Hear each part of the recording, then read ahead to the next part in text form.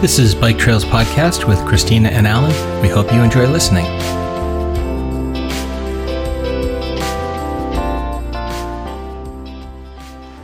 So 30 kilometers of gravel on a sporty up and down ride. How did you feel about the day, Christina?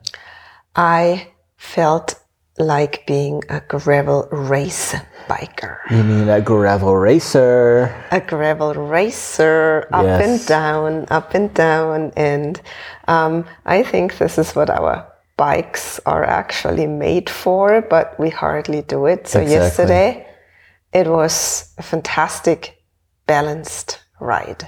Yes. So the track from Lienz to Spital, this is about 80 kilometers again. And we had a little bit of a later start, I think, which was great. And then it was off to the races. And most of the, I want to say is Komoot continues to lie to us because on the track, on the planned track, it said, only 350 meters of climbing throughout the day. And most of it is in the beginning, right? And I'm like, okay, that's fine. No problem. And then there was a few bumps in here. I think we ended the day at like 660 or 670 climbing meters. But I have to say, maybe we're getting fitter, or I don't know, maybe our Wahoo is lying to us because it didn't feel like that. I think on day 2, the 660 felt like the end of the world, and today it was totally fine. It was totally fine, and I think the reason for it was that we altogether were going more down than up. So we had a lot of energy still when going down, and we saw the next hill coming up. So we tried to pace through as much as possible. Yes. And of course we're getting fitter. So I was checking my Wahoo, and normally when going up hills, I'm like walking distance, like speed, 5 kilometers, the speed 5 kilometers an hour. Now I was between 7 and 8 kilometers most of the times an hour, and I didn't even use my smallest gear, my easiest gear. So I think after one full week of being on the bike almost every day, besides the break day in Innsbruck, our fitness is going up. It is. I can tell that I'm doing better because I don't need binoculars to see you in front of me while I'm climbing a hill. I'm closer somehow. So either you're getting slower or I'm getting faster, or we're both getting better, I think.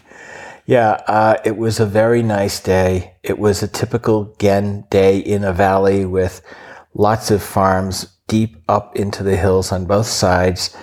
We had the Massiv from the Dolomites just out of the on the next level up over the hills. It was really pretty. The gravel riding was really fun. I think part of it was just because we hadn't had so much of that. We've been in like more forest areas in the past where the trail has been quite compacted and it was almost like a fine road or walking path. Today it was a lot more about gravel and just rough, open terrain that we were riding through. So it was fun. Sometimes along the train tracks, sometimes along the river, but it was pretty cool to do that.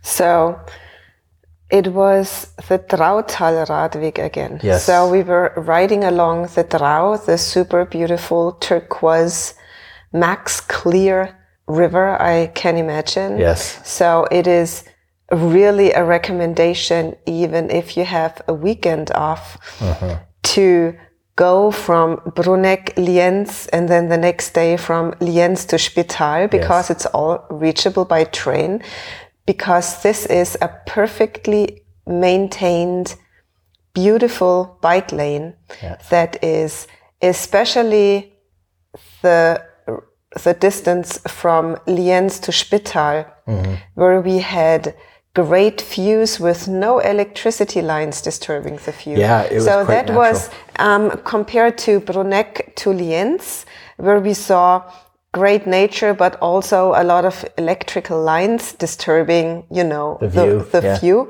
Yesterday or today, it was fucking cool. Yeah. So I felt like in a paradise land again, and the forest areas were cooling, and Actually, I think yes. This day was the most relaxing bike day we've had so far. I agree. It was very tranquil. Although it was very tranquil for us, but boy, there was a lot of people out.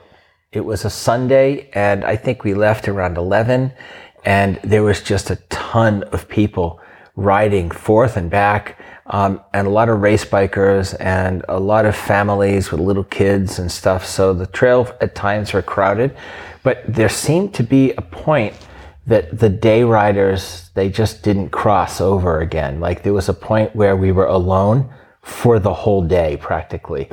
And then what we were seeing, and I mentioned like, is there some kind of bike packing event? Because every, I don't know, 15 or 20 minutes, we'd see like a single guy or a single woman or like a couple, pair of guys like coming towards us fully outfitted with the whole bike packing deal. Like they were doing a trans something.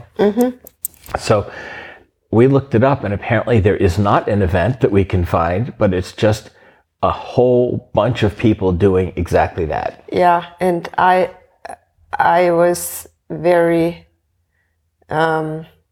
stunned that they did it the other way around. Yeah, that's madness. Because I'm sorry. This is absolute madness. Yes. It's up almost all the time, Yes. and those bike packers were, like you said, fully equipped. Yeah. So that woman that we saw had the tail fin Yeah. arch that I have, and of course I have most luggage of all of them because I have 2 side bags and a top bag. Yes. So we have lots of space even to bring some food with us, what normally bike packers don't have, because where would they put the food? We do have the space. But they brought frame bags, and on top of the Fully tubes loaded. bag. So fully loaded. So I have not seen that before. What we also saw is a guy who had like a 7 centimeter high, long top tube bag. Yeah, that was very on cool. it. That was very cool. And then the same action underneath. Yes. So he had like 20 centimeters of bags just on the top Just tube. in the frame, yeah. And you can, squeeze rain jackets Lots of and stuff in lots of there, stuff sure. in it if you just compress it enough. And that was very interesting to see. And I think bike packing is just becoming more popular every year because it's an easy way to get out and you get along quite well with your bike, but I could not go up. The other way round, it's like at least 1,500 Has to elevation be. meters, and that would have been too Yeah, much. too much for us. Maybe in the future, but actually I'm on holiday. I don't want to have like a stress action.